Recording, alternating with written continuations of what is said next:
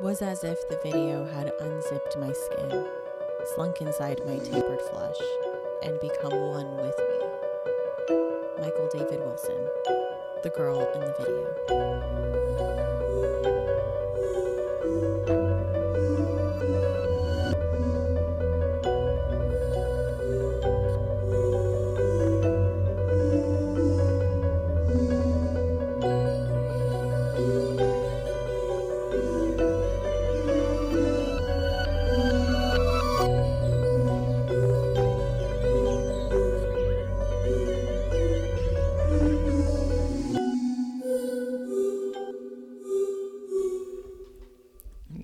Welcome to Books in the Freezer, a podcast dedicated to the deliciously disturbing world of horror fiction. I'm Stephanie, and today we have the creator and one of the hosts of the This Is Horror podcast and author of the novella The Girl in the Video, Michael David Wilson. Thank you so much for joining me today. Hey, it's an absolute pleasure. I'm a big fan of the podcast, and I'm excited to finally chat with you. Yeah, I've been wanting to do a chat for a while, and I read The Girl in the Video and it freaked me out. That's awesome. I mean, that's exactly the reaction that I would hope for. And I mean, something that's been so great is seeing on social media and particularly on Instagram just these reactions come through. And I mean, myself and Max Booth and Laurie Michelle at Perpetual Motion Machine Publishing, we put these promo packages together where we took photographs of people's Instagram profile and then sent that as a little Polaroid, and people just posting and being like, yeah, this was pretty disturbing. It's like, good, that is what we wanted to do. And then seeing that people also enjoyed the book, I mean, that is, of course, absolutely what I wanted too. So, I mean, so far, this pre-release and soon-to-be release is going very well. Yeah, the promo package definitely creeped me out a little bit. I'm like, this was good. Yeah. It definitely puts you in the right headspace. So, for our listeners who don't know, what is the book about, or can you tell us a little bit about it? So, I mean, the way that we've been pitching it is that The Girl in the Video is The Ring meets Fatal Attraction for the iPhone generation. So, ooh, I like that right there is the elevator pitch. And, I mean, to give a little bit more detail, there's a teacher who's living in Japan and he's married and he receives this bizarre video, and it's both disturbing and a little bit sexual, so he's not sure whether to be scared or aroused, and probably a combination, well, I was going to say a combination of the two is the right reaction. I'm not sure that it's the right reaction to start getting aroused by creepy videos, but nonetheless it is his reaction, and he kind of becomes obsessed by this video. He starts receiving more videos, and he's trying to piece together not only who is sending the videos, but whether or not these are personalized and meant for him, or whether this is just some sort of spam. And that's the premise, and that is the direction that the story goes in. And as you would expect, things just get weirder and weirder. And I mean, this is for people who like dark fiction. This is for people who like a little bit of humor. And if you like dialogue heavy fiction, then this is probably for you also. Yeah, I mean, I just devoured it in a day. Like, I could not put it down. Yeah, and it's remarkable when I hear people say that, because of course I've had books that I've read that I've had the same experience. I mean, pretty much any time Josh Malerman puts out a book, I mean, that will be devoured. I mean, when he put out Bird Box, I found that a page turner and just had to find out what happened next. But with this being my first long form release, it is so gratifying and surreal to hear people having the same experience with a story that I've wrote. But it's a tremendous thrill as well, and the best possible reaction I could have got. I wanted to ask what the inspiration was for the story. I mean, did something catch your eye in your spam folder one day, or how did this come about? So the way that this came about was, I think it was a few years back now. I was doing the 1 story per week challenge, which is exactly how it sounds. The challenge was for me to write 1 short story per week. And I saw the call out for the anthology Lost Films, which was a Perpetual Motion Machine Publishing anthology. And so they wanted short stories that were somehow revolving around videos or film or cinema. And so I just started drafting out an idea from there. But it soon became apparent that this story was a lot longer than a short story. So I contacted Max Booth to ask him about the upper limit, because I think on the website it said it was 10,000 words, but to inquire if it was longer. So that is what I did. I said, well, how long can we go? And he said, well, how long have you got? And I said, well, I think this might be getting on for 20,000 words. And he's like, yeah, that's too long for this anthology. And I thought that might be the end of the conversation, but he said, I mean, luckily for me, because he'd enjoyed work that I'd done before, and I'd had a story published in Dark Moon Digest, which is another of his publications. He said, well, send it my way and let me take a look at it. And so once it was complete, that is exactly what I did. And he said, well, I'd like to publish it as a standalone novella. So, I mean, that outcome was even better than being in the anthology. So, of course, I gladly accepted that. But in terms of the actual story and coming up with it, I mean, I was trying to combine this paranoia that you can have from this over-connected technological world that we live in, also highlighting the vulnerability and the way in which our privacy is not as private as a lot of people think it is. And then I tried to put that in with the kind of outsider feeling when you're living in another country whereby the main language is not your first language. And so I was trying to capture some of that almost claustrophobic and just bizarre, uncomfortable atmosphere that you can find yourself in. So I put all of those into the creative part, and the girl in the video is what appeared out of it. And it all works well. I definitely think there is just such an appeal to technological horror. It's a small subgenre, but it is so effective just in our day and age.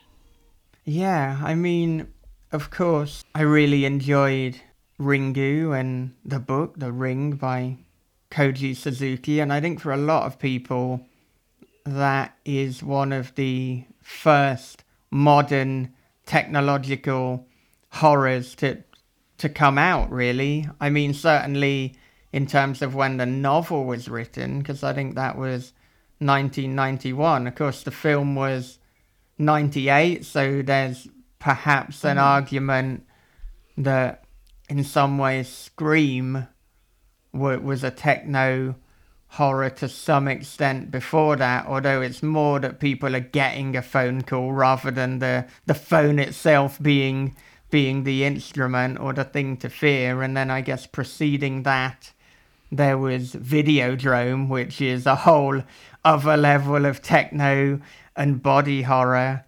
But I do think that recently we've seen some interesting interpretations of that genre within horror. I mean, there was a Benjamin Percy book, I believe it was called The Dark Web. It was either The Dark Web or The Dark Net. And that was certainly a great story and a very, very fucking scary story. And then, of course, This Is Horror put out The Visible Filth, which was relatively recently made into the film Wounds, which is available on Netflix. So have you seen the film? Yeah, we have it on Hulu here in the States. So you saw it and read it too? Well, yeah. So I've seen it, and then I published it. So This Is Horror put The Visible Filth out. So it was particularly interesting for me to see a story that I remembered editing on screen. But one thing that I loved is, like, I felt that with that film, they didn't water it down and they didn't make it more palatable for an on-screen audience. So you got all the weirdness, you got all the confusion and disorientation. And in fact, disorientation is the word that I was looking for to describe the experience of being a foreigner in Japan. But yeah, boy oh boy, did they pull that off with Wounds. And I mean, I think the book has an ending that just makes you go, you know, WTF, and that the film also did that. So it was a highly accomplished film, but I can see certainly how it's going to divide audiences. And I think those that like their horror neatly wrapped up are perhaps not going to, you know, get on with Wounds so well. But those who like a bit or indeed a lot of ambiguity, and they like, I guess, more a David Lynch school of thought, they will be lapping up Wounds. So if people listening haven't watched it and that sounds like the kind of thing that you're into, then yeah, if you're in the UK or Japan, then you can get it on Netflix. If you're in America, then Hulu. Yeah, I mean, it's definitely very polarizing, and I see what you mean. I think someone has to have at least a little bit of a taste for the weird.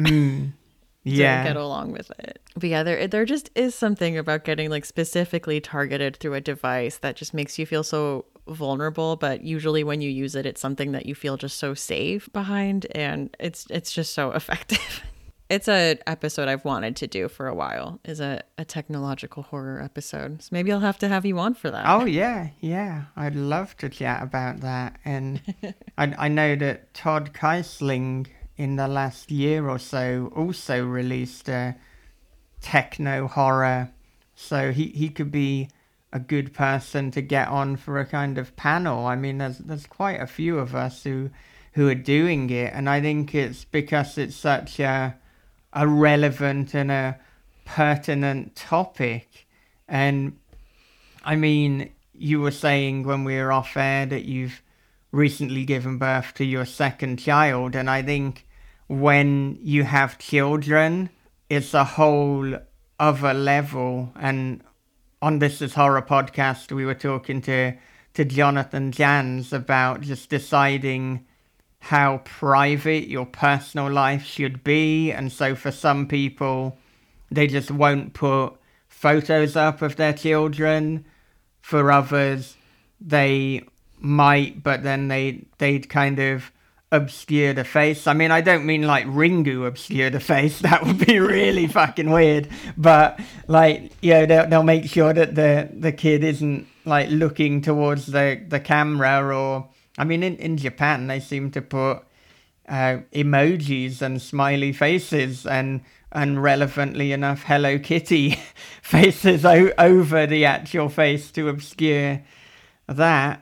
And then of other people, like I think both Brian Keane and Jonathan Jans, when they're talking about their children on a podcast or publicly, they give them a nickname that isn't actually their name. It's almost like their public name to refer to them.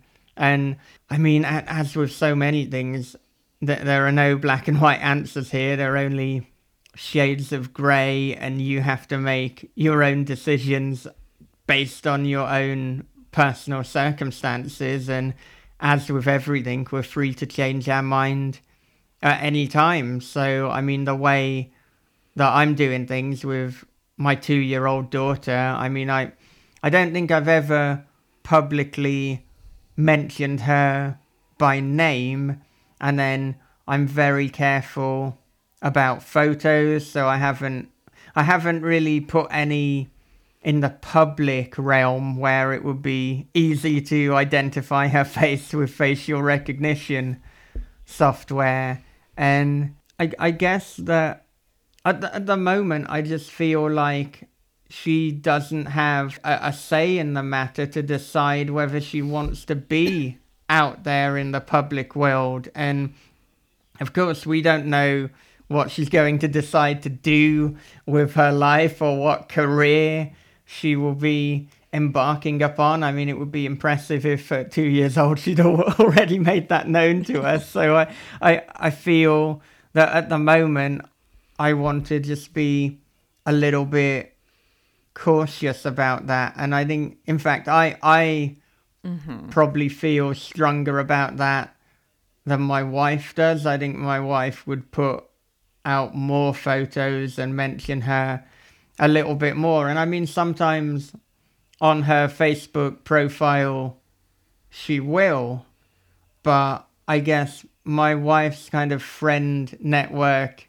on Facebook are mostly people she personally knows and has met, whereas being in the horror community, there's a lot of people who I'm networking with, so it's as much a business tool as it is a social tool. So I think in that respect, my profile is more public than my wife's is. No, there's definitely different levels, and I see even in my friend group the very different approaches that everyone takes to that. I definitely post more pictures of my kids on like my private personal Instagram account. But it is interesting because I do have friends that, have, separate Instagram pages for their kids and kind of want them to be kid influencers. And then I have friends who have foster children and they're not legally allowed to share any pictures. So I do see a lot of the emoji face on the kid, like when they do family photos or things like that. So it is interesting just to see all the different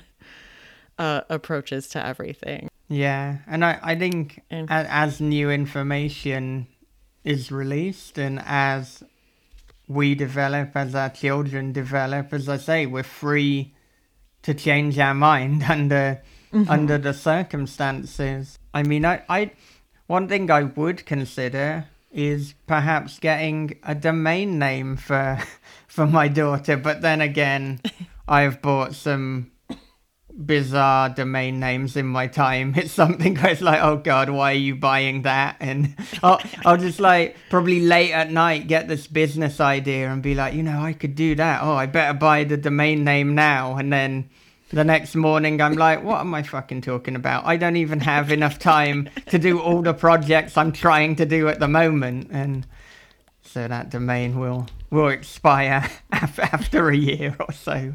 But and unless my daughter changes her name, I suppose having the domain name might be of value. But then, in 20 years or so, our website's even going to be the main way of kind of getting your information out there. It's difficult to say. Yeah, it is crazy. Is your daughter really good at like operating phones and screens? Because I just thought that was so crazy, seeing how easily that came to my son.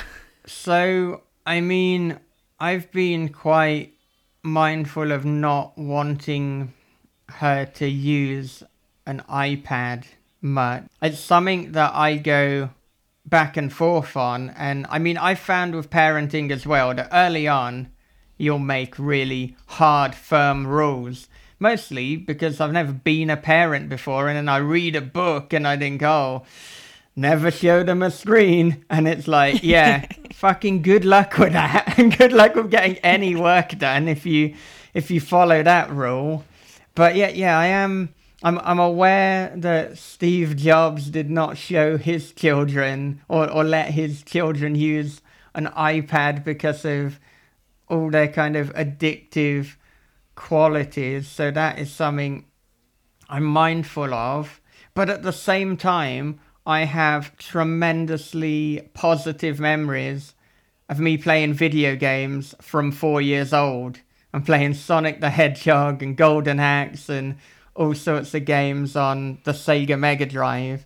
And so it's about deciding what is right. So I think at the moment, like she might see a kind of educational thing on an iPad, but it will be very much controlled, and we're not going to just give her the iPad and then leave her with it for a bit. And similarly, she will watch television, but we try to limit the amount of time that she's doing that for. And I mean, there are definitely a number of positive benefits. I mean, the language acquisition and the way that she will pick up phrases, which is why it's probably good that I'm letting her watch appropriate television. I'm not like, right, well, I'm watching Ringu and then tomorrow I'm watching the Suicide Club, so you can join in with that if you want. No, it's more things like the delights of Peppa Pig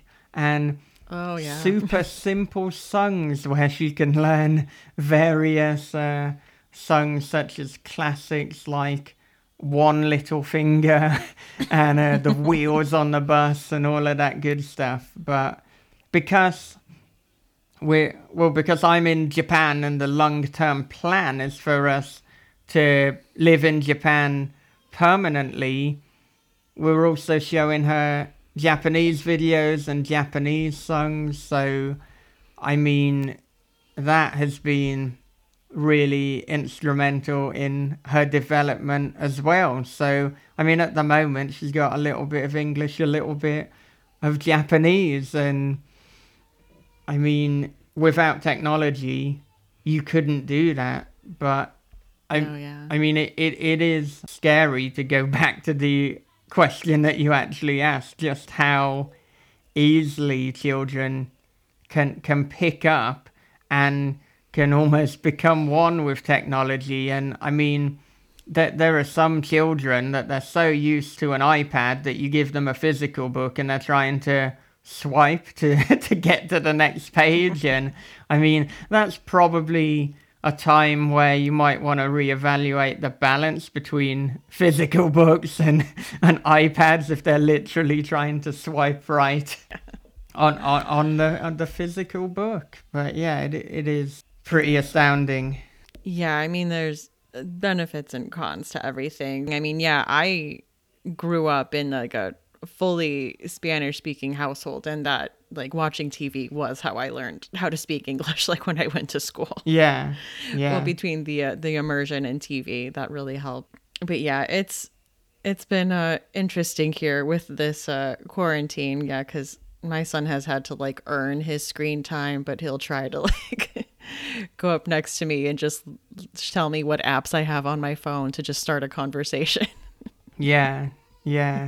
And I mean, another thing as well is like you can never make the perfect decision with parenting. No. And that is something that I found out very quickly, and that there are always going to be pros and cons to whatever you do. So if I said, okay, I'm going to make an absolute rule that my daughter cannot be on an iPad until she's 10 years old, and it's like, well, okay, you've made that rule, and maybe she's not got eye strain, she's not got addicted to the iPad, but also now she goes to school, she's 7 years old, and there's perhaps a class activity where they're using an iPad, and now she's the only kid who hasn't even seen one and doesn't know what to do with it. So as well as looking at, I guess, physical and mental benefits and disadvantages, you've got to look at the social as well. And you don't want to accidentally,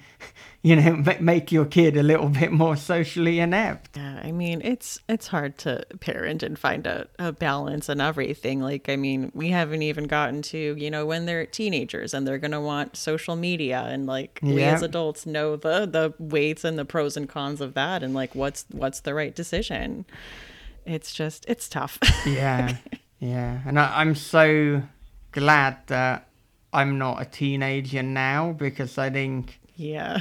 No, we're almost living in a surveillance state. So any fucked up, stupid decision or thing that you do, there's a high likelihood that somebody captured that. And when I was at university, I got drunk and did a lot of stupid fucking things. So I'm very thankful that there is not, as far as I know, video evidence. And if there is, don't send it to me. That might make my life a little bit too much like the girl in the video, which is not what I'm after. It's a crazy time. Well, this literal time is a crazy time with the COVID-19 stuff going on too, on top of all of this. Yeah, which I suppose, we've spoken a little bit about the negatives of technology and the potential pitfalls, but I think at the moment we're seeing a lot of the advantages, the fact that everyone is still connected. And any other time, if you had to stay isolated, then you'd be getting your news from the television and the newspapers, and maybe you'd have phone calls. It depends how far back we're going. But at the moment, you've got Skype, you've got WhatsApp video calls, you've got conferences on platforms such as Zoom, and that's also not only enabling you to talk with your friends, but it's also enabling you to take online classes. All manner of classes. And in fact, this weekend, so only yesterday, because all of the big conventions have been cancelled, presumably the little conventions as well. No conventions are going on during this pandemic, but Kelly Owen put together CoronaCon, which was essentially a convention at the same time that Scares That Care was going to take place, where there were all sorts of people from horror fiction, talking and giving readings. And so you've got Brian Keane, you've got Stephen Kozanowski, you have Mary Sangiovanni, Bob Pastorella from This Is Horror, and there's now, at the time that we're speaking, 7.5 hours of content, so you can watch the entire replay on YouTube. And at any other time, the con would have been cancelled and that would be it. But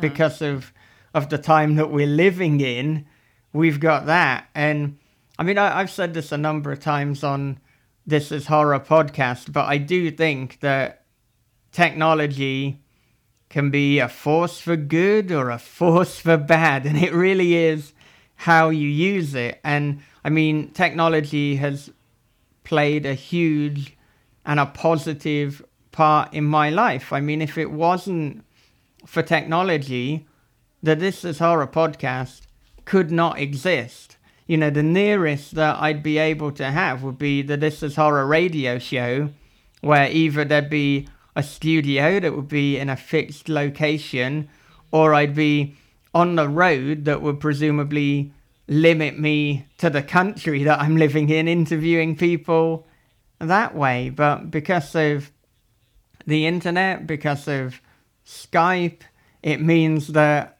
I can talk to people from all around the world. This is how we're having this conversation now. I've spoken to people in Australia, I'm in Japan, I've spoken to people all over Europe, and a lot of people in America and Canada, and it's all because of technology. And similarly, This Is Horror as a website. Well, if there was no technology, it wouldn't exist in the form that it did. It would be a magazine, presumably limited to the UK. But because I've got this worldwide audience, it means that a significant percentage of people who are reading and who are listening to This Is Horror are from America, Canada. We've got quite a few people in like Northern Europe, like Sweden and Iceland, and I am hugely appreciative of that. I mean, it's literally changed my life. So just because I've written something about the dangers of social media, certainly I wouldn't want people to think I'm anti-technology. I mean, it would be a bit weird with someone with a podcast of 340 episodes to be anti-technology. Yeah, I mean, it just is. It can be a force for good. And yeah, you're right. It gives us such a reach, and, you know, being able to talk and, you know, with Skype, see the people that we're talking to, which wasn't an option, you know, some years ago. Yeah. And this is before we've even got on to talking about entertainment.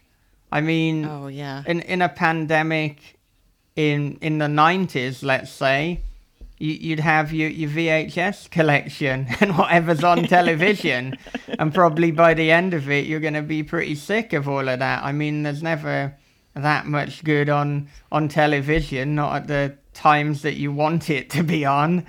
And then you know, I don't know how big your VHS collection was back then, but I do think that there's only a limit to how many times I could watch some of the films that I had. But now, with Netflix, with Amazon, with Hulu, with like Apple, whatever they're calling their service at the moment, it seems to change quite frequently. You've got this library of almost infinite content.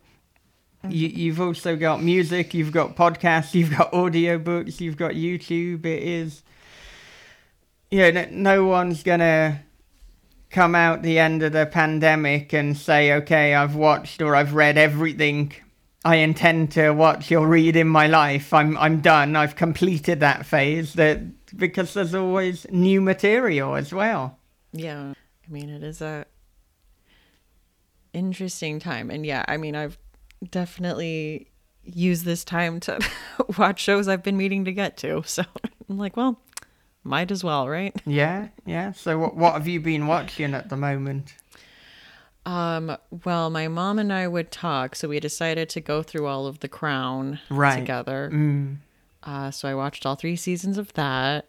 And then my husband and I are currently making our way through the 3rd season of Ozark. On Netflix. Yeah. I've only just started the 3rd season, so I've only watched an episode so far, but you know, it's good. It set the tone, and I mean, I don't. Oh yeah. I don't know about you, but I thought season 1 of Ozark was pretty good. I would have given it 4 out of 5 stars, but for me, season 2 was a 5-star show. I mean, it really turned everything up a notch and just kept getting better and better. I mean, that was the point where I was really addicted to it, and I'm hoping that season 3 is more akin to season 2 than it was the first, but it certainly seems to be so far, based on literally 1 episode. Yeah, I mean, I'm only halfway through, but I think it has. I think it's definitely upped the ante. Good. It's just such a good show. Yeah. Everyone should watch it. That's my... Yeah. Go watch it. Yeah, I think so. And I mean, if you're... Laura Linney is just so great in it. Oh, yeah. I mean, I think the whole cast are pretty phenomenal. I would say, I haven't seen anything that's been just so consistent since Breaking Bad, but I can see how there's an argument that this is better Breaking Bad. I mean, it certainly has stronger, more independent female characters for a start. I mean, they're the ones calling It the shots. definitely beats it on that. Yeah, it definitely beats it on that front. I loved Breaking Bad too. That was that would be a tough call. Yeah. I mean, I think what Breaking Bad did really well was consequences and really just following up on like making sure every action had a consequence and that it played out on the show. It was just so good at that. Yeah. I mean, Breaking Bad is probably my favorite television show. And when I say Breaking Bad, I combine that with Better Call Saul and I consider them one entity.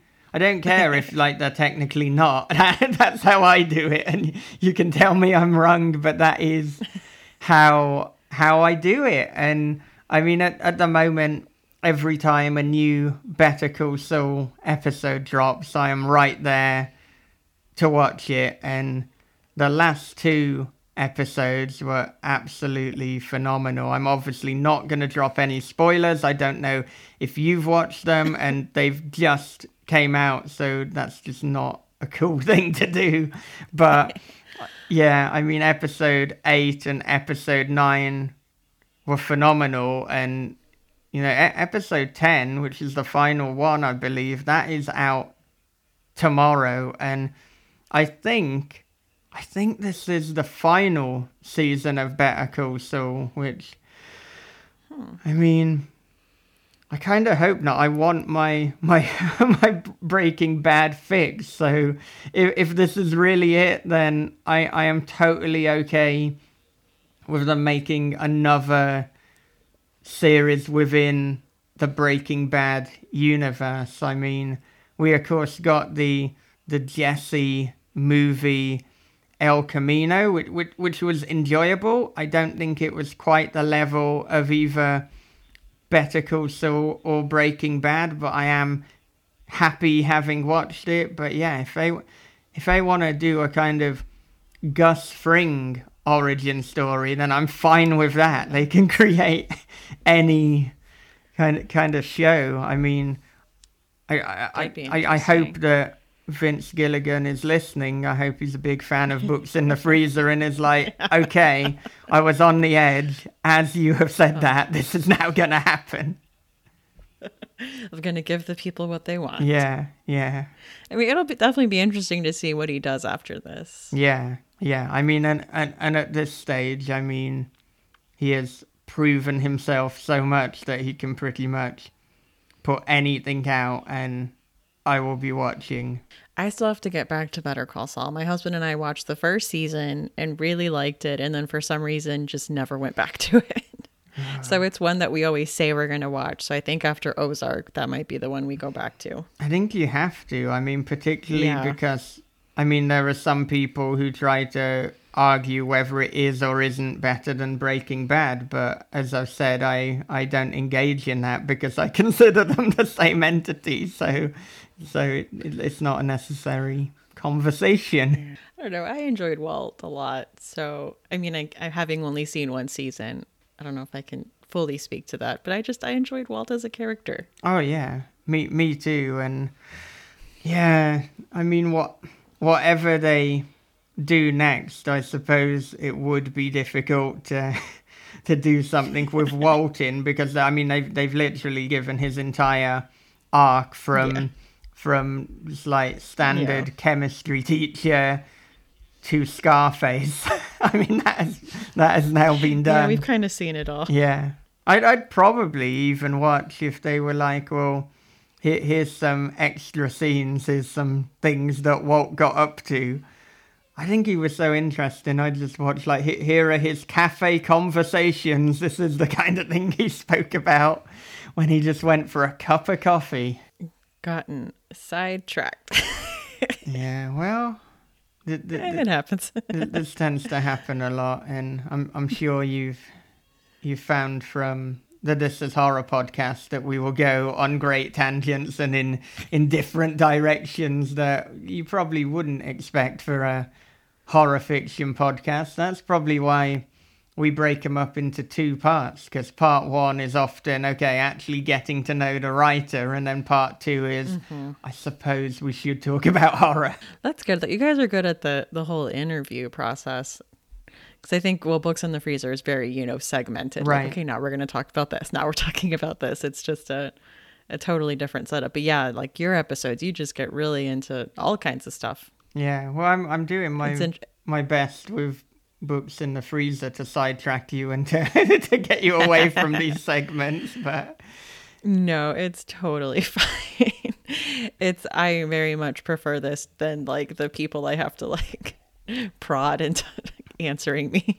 Yeah, I know what you're talking about there, and I mean, I'd rather the more introverted. Yeah. But I mean, I think even with the most introverted people, there are going to be topics that they can talk about at great length, and so the key when you're interviewing is to just kind of find out, okay, what is that topic? And yeah, it can be difficult when you throw out one and you're like, right, I got a sentence, so I guess that's not the topic. Let's throw out another one. And that's why, I mean, often I'll start with something on life lessons or on childhood, or I'll have a look at other interviews or biographies, and I'll look for really obscure details that no one has really pursued. And then it's like, okay, we're gonna mention that and we're going to see where the conversation goes from there. So I think when we were talking to Gwendolyn Keist, in her biography, she'd written something like, oh, I just happened to live on an abandoned horse farm, or it might have even been a haunted abandoned horse farm. And it's like, so you've casually said that and no one's spoken about that to you. We are definitely talking about that early on. She's from around here, isn't she? Like Pittsburgh, Ohio.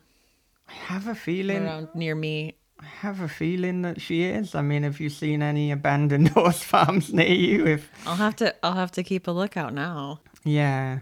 I mean, if you were driving around looking for an abandoned horse farm, I'm not sure. How do you find that? You have to identify something that you're like, okay, visually that definitely was a horse farm at some point. But if you see the horse, then it's like, oh, well, guess it's not abandoned.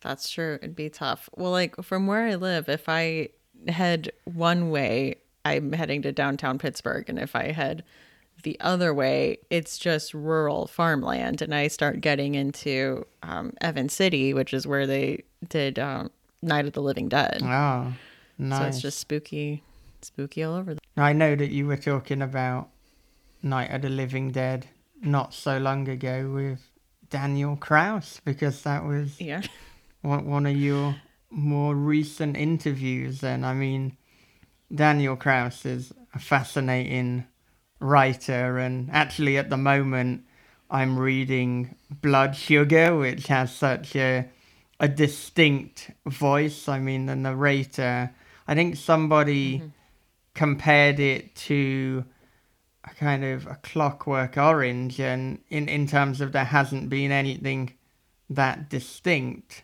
since then, and I'd kind of agree with that. I didn't read that. I just finished Bent Heavens by him, which was really good. I think I saw, did Bob read it? Was that who just posted that they read it? Bob Pastorella keeps telling me that I have to read Bent Heavens. It's like any time we get on a call, he's like, have you read Bent Heavens yet? It's like, no, I haven't, Bob. You asked me that yesterday. I have not read it yet. I know that you're very enthusiastic about it, but I mean, a lot of the way that things work with me and Bob is I'm often the one booking the guest, and then Bob will tell me about a book that he absolutely loves. And then I'll say, okay, I'll check it out at some point. And then probably 4 months later, I start reading it and I'm like, oh my God, Bob, this book is so good. And he's like, yeah, I literally tried to get you to read that 4 months ago. And I'm like, well, guess we better get them on the show. And he's like, yeah, Yeah, Michael, that's a great idea that you had. I definitely didn't suggest that before. But yeah, I think Right. I will be reading Bent Heavens soon, and we will definitely be talking with Daniel Kraus, probably around the time that the Romero collaboration comes out. So Yeah. I know that that was originally scheduled for June, but I think it has now been pushed back to August. Well, I will be listening in for that one. So, what's been like the most out of your comfort zone book that you've picked up for a guest and really ended up enjoying? I mean, that is a difficult question because I think with my reading taste, it's quite wide, and I'm pretty much up for checking out anything. So, I mean, certainly my favorite type of horror is more real life horror. So, I guess the Jack Ketchum, Anya Alborn type of horror, that's really is within the comfort zone, and also things by the likes of Joe R. Lansdale. So I do enjoy minimalist dialogue and distinct voice. Not minimalist dialogue, sorry, minimalist prose, heavy on dialogue and a Yeah. distinct voice. But in terms of out of my comfort zone, I mean, we mentioned Gwendolyn Keist, and I suppose the Rust Maidens is something that I might not necessarily have picked up if it wasn't for so many people talking about just how exquisite and wonderfully written it is and was. And I mean, with Gwendolyn, her writing, it's almost like on a sentence by sentence level, it's like poetry. Oh, So definitely. I guess for someone who more gravitates towards minimalist fiction, this is the polar opposite of that, but it's just so beautifully done, and the way that she can weave a narrative that, I mean, not only did I enjoy it, but it ended up winning the novel of the year in the This Is Horror Awards. And I mean, it's dark fantasy, it's coming of age, it's poetry. These are things that I don't normally go for, and yet it just ticked every single box. So I mean, if anything, the lesson here, and something we talk about a lot on This Is Horror, is that you must read outside your comfort zone, because I mean, you may be surprised how much you enjoy this thing that you didn't necessarily think you gravitate towards. But if you don't try it, then you can't possibly know. I know, yeah, everyone has their things they mostly like, but yeah, there's just those certain books that will surprise you. But I know, like, when Rachel and I did this, we would switch on and off, picking topics that, you know, the other person might not be the most fond of, but, you know, we found a lot of hidden gems that way and tried a lot of things that we normally wouldn't. Yeah, yeah. And I mean, we have an offshoot podcast for our patrons called Story Unboxed. And in that, we will analyze and dissect a short story or a film, but we make it completely patron voted. So then that way, it can ensure that what we're reading is not only geared towards the patrons, but it might be taking us a little bit outside of our comfort zone, or it might be making us pick up something that we wouldn't have necessarily before. And I mean, one of the best things that I think we unboxed for Story Unboxed was a story by Gemma Files and her husband Stephen Barringer, and it was called Each Thing I Show You Is a Piece of My Death. Have you read it? No, where's that at? I mean, is it in a collection or an anthology or? So I think it is in a collection, but you can also read it on the Apex magazine website. And okay. I mean, this is a kind of lost film. So in that respect, it is very much in keeping with the kind of things that we're talking about. And it is a mosaic where there are different scenes, there are different shots from the film. There is a blog entry, there is a diary, there are different bits that are all pieced together. And I mean, it's horror, but it's also a mystery as you're trying to decipher what the hell has happened on this weird video. And it's just one of the best short stories that I've read. And I read and went into that in proper detail because of the patrons voting for it. Next up, we have a this or that segment where I give you two options and you tell me which one you would prefer. So we are starting out with the classic Coke or Pepsi. Coke. You're joining the Coke cult. It's okay. So far, it's been every single person I've talked to has picked Coke over Pepsi, and it's just broken my heart a little bit. That's all. Okay, well, look, since you said you're in the Coke cult, I mean, I will say that I did not feel hugely passionate in giving this answer. Like, I don't drink a lot of either of them, to be honest, but I just feel out of the two, Coke is a little bit superior. So I'm sorry, Pepsi people. I'm Coke cult. Yeah, there's only a few of us, I guess. Yeah. All right, Freddie or Jason? I'm gonna go Freddie. Okay. Ebooks, audiobooks, or physical? This is really difficult.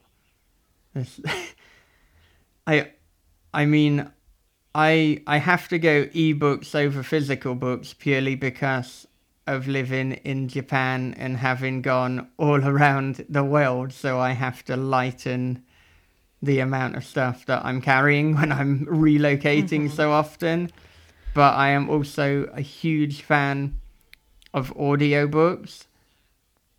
I mean, is this a situation where someone's saying if I can only have one in my life? Because I do listen to audiobooks a lot because I can do that when I'm commuting. I can do that when I'm doing household chores. So it enables me to get a lot of reading in when otherwise I couldn't be reading. So maybe controversially, if I had to choose ebooks or audiobooks, I might choose audiobooks, but then it will break my heart when I get a bad narrator, because that's, what I've been left with. But I think if I only have one, then the time that I now read ebooks, I could conceivably replace that with an audiobook.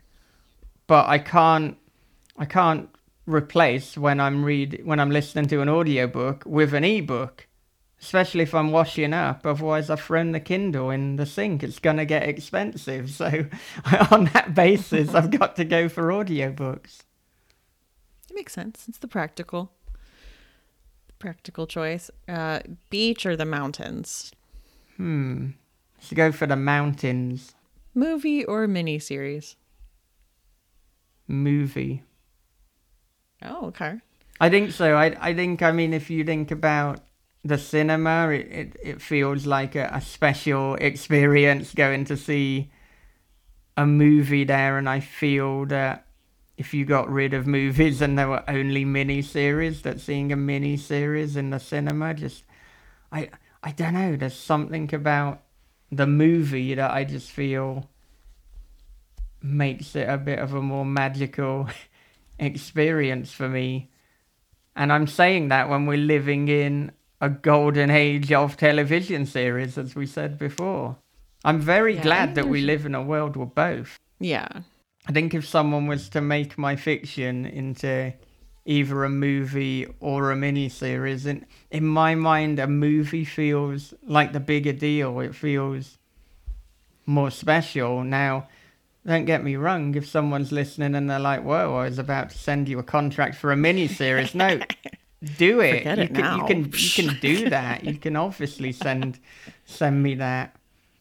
You know, maybe it could be a two film deal. We could have the miniseries and the movie. Did you have a chilling obsession? A chilling obsession? That sounds like something that could get me into trouble. I know a trick question when I hear one. It feels repetitive, but honestly, the thing I'm most obsessed with is Better Call Saul, which is why it's so heartbreaking that there's only one episode left. I have thoroughly enjoyed that season, and I cannot wait for there to be more Breaking Bad universe things. And I'm very excited to watch the new episode tomorrow.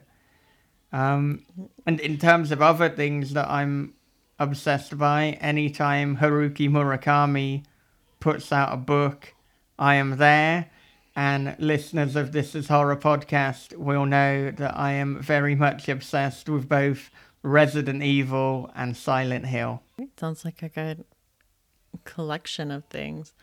I just discovered the You're Wrong About podcast, which is hosted by Michael Hobbs and Sarah Marshall. So they're just two journalists that reconsider a thing that's been miscast in the public imagination. So they've had episodes on like urban legends and like what you have heard and kind of what you think to be true, but then they do research and tell you the actual facts and where, you know, this came from and how this became an urban legend, and after school specials. And right now they're doing a quarantine book club where Sarah is reading Michelle Remembers, which was kind of the book that sparked the satanic panic in the 80s, which was, you know, this supposed like true event of this psychologist doing kind of hypnotherapy on this patient and recovering all of these memories that were supposedly of, you know, satanic rituals. And it just, you know, started that whole moral panic in the 80s. And it's just interesting. They're kind of going through and like breaking down the book, and I think just really asking the questions that should have been asked at that moment. And I'm just kind of wondering how this all snowballed into like the crazy satanic panic that we had. That sounds fascinating. That, I mean, almost sounds like the kind of true crime equivalent, but with like a book club. It's almost like My Favorite Murder doing a book club. So I want to check that out. Kind of. And it's one of those things like, I think the book is out of print, but it's not a book I think I would have really been interested in reading. So it's kind of, she catches you up and just tells you what happened in the chapter. So I don't feel like I have to have read it. Yeah, yeah. What did you say the name of that podcast was? It's called You're Wrong About. All right. I'm going to add it to my podcast app. Oh, man. So thank you so much for joining me today and talking with me. Yeah, it's an absolute pleasure. And if people want to connect with me, they can do so at Wilson the Writer on Twitter, or they can find me at my website, www.michaeldavidwilson.co.uk. And you can, of course, also connect with me at This Is Horror, thisishorror.co.uk. And if you like listening to horror author conversations, This Is Horror podcast. Thank you so much again. Yeah, it's been a pleasure.